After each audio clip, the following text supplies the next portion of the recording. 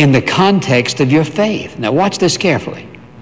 That is, in the context of your understanding of who God is and His promises. You must view everything that way.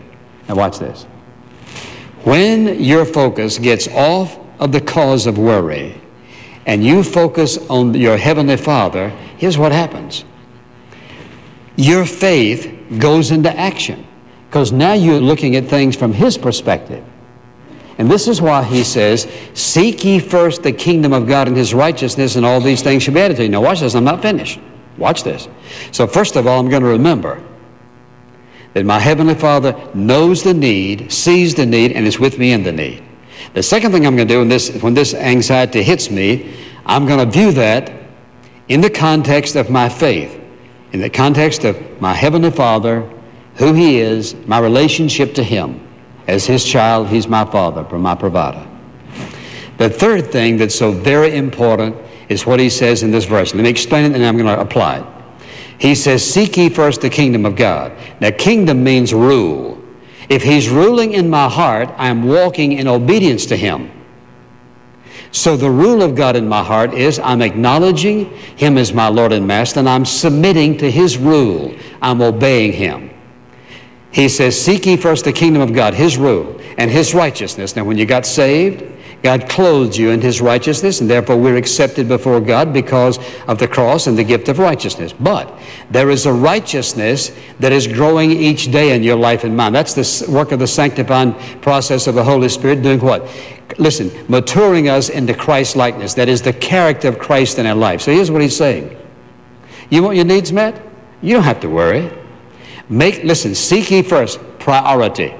Number one, above everything else in your life, here's what He says. You live daily, uppermost in your thinking, to obey God today and to grow in Christ-likeness. God, whatever you need in my life today to bring me into Christ-like character, so do it. He says, when you seek first the rule of God in your heart, that I want to be obedient to Him above everything else, I want the righteousness of Christ, the character of Christ to be mine.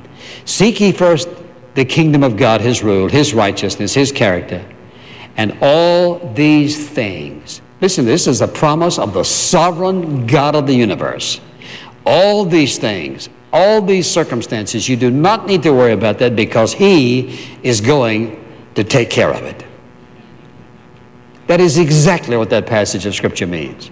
Now, Jesus says, do not worry, do not worry, do not worry. Don't do it.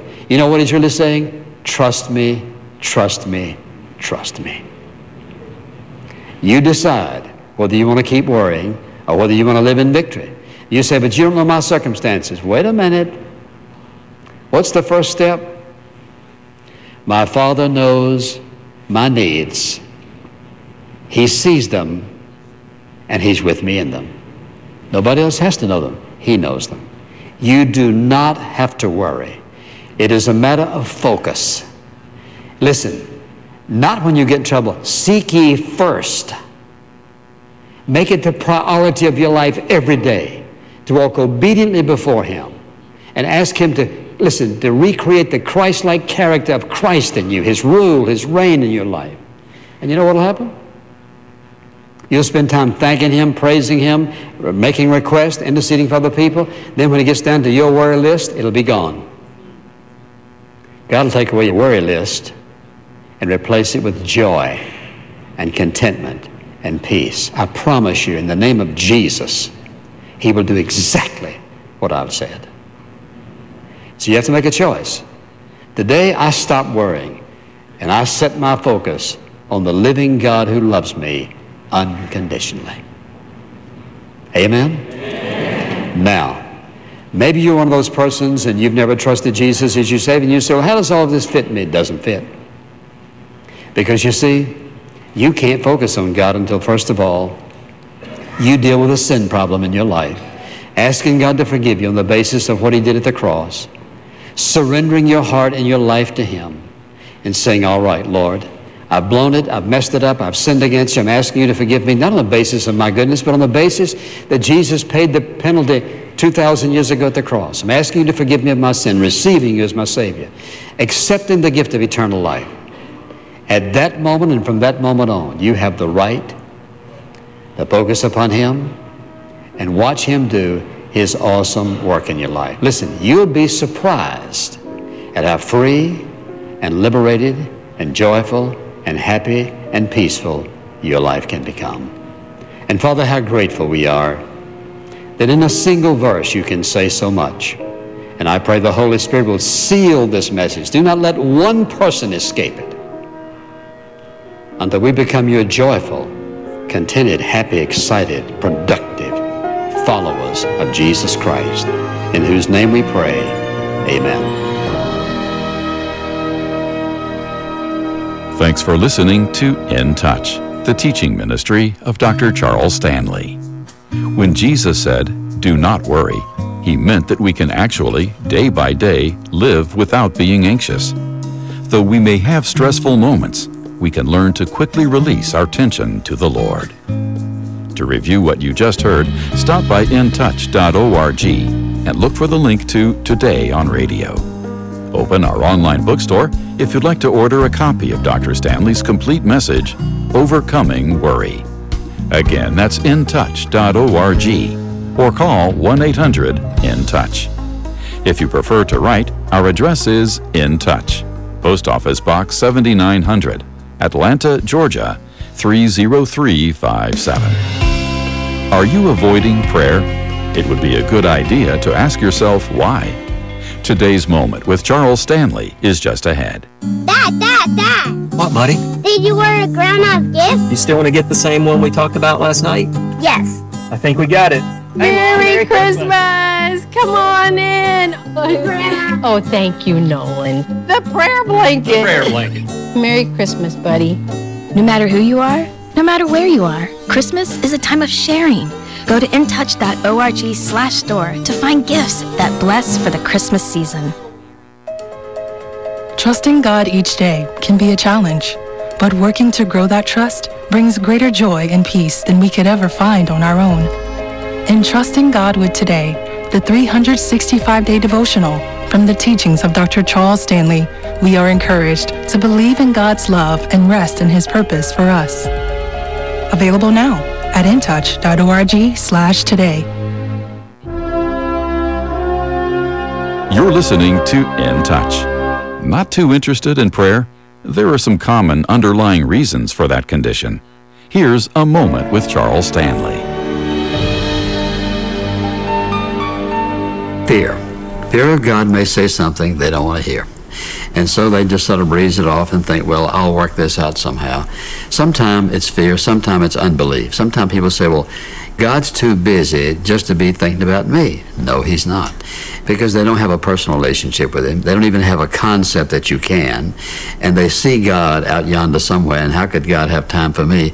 When the whole message of Jesus is a personal, intimate relationship. So if you have a personal relationship with somebody, then they're not too busy to listen to you. And besides, the fact that God is omniscient and that He knows all things, we're not giving Him information, we're seeking divine guidance. But I think one of the primary reasons is that people are afraid that God's going to say something they don't want to hear, and then they have to deal with it. That's a major issue. Then they'll be accountable, and they don't want to be accountable.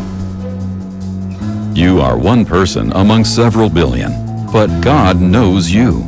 When you trust Him to forgive your sin through faith in His Son, Jesus Christ, He lives within you, walking with you and responding to your needs.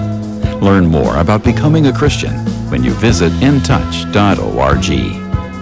And if the gospel has changed your life, and if this program has been part of your story, please let us know. Next week on In Touch, is your soul hungry? There's only one thing that will satisfy. Hear what it means to hunger and thirst for God Monday on In Touch, the teaching ministry of Dr. Charles Stanley.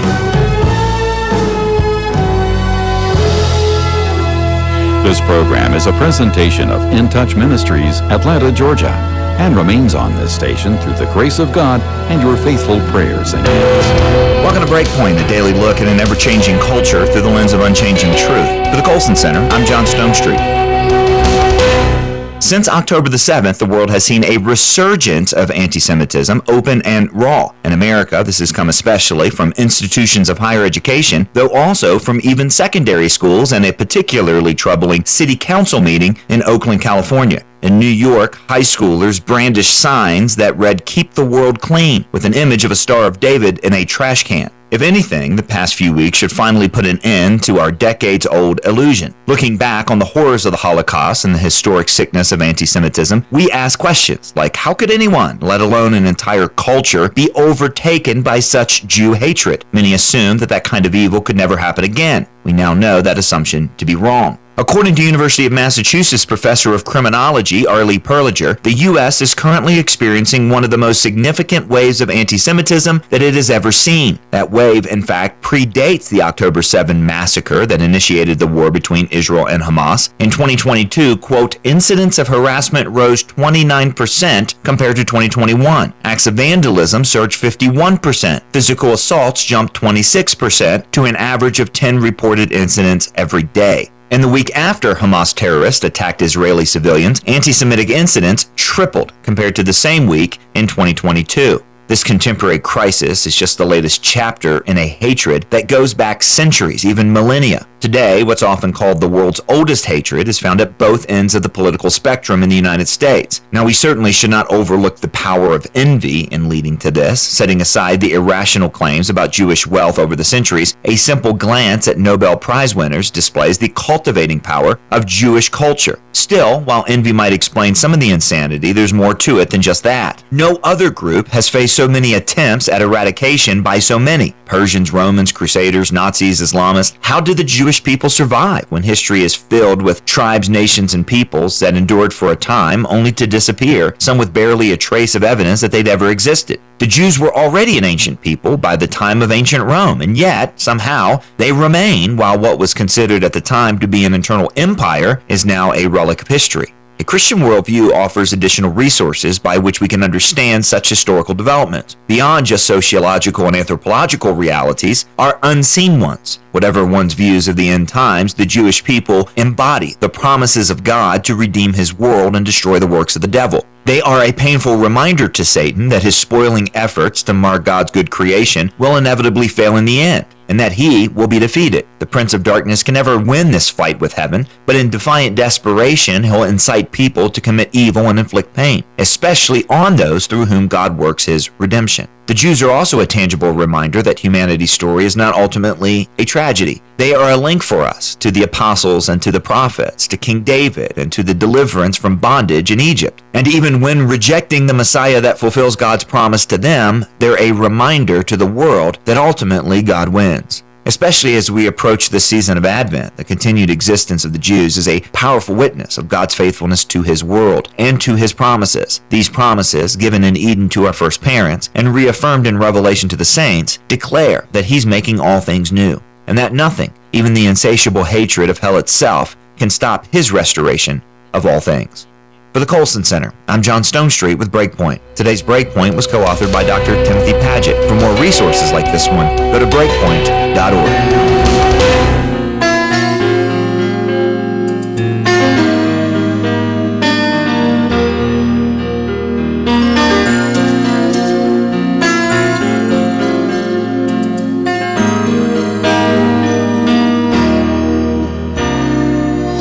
At Christmas Eve, tomorrow's near.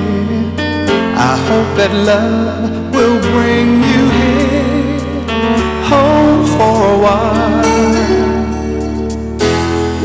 I'll make the best of what's for me, but I would love you here to be holding me now.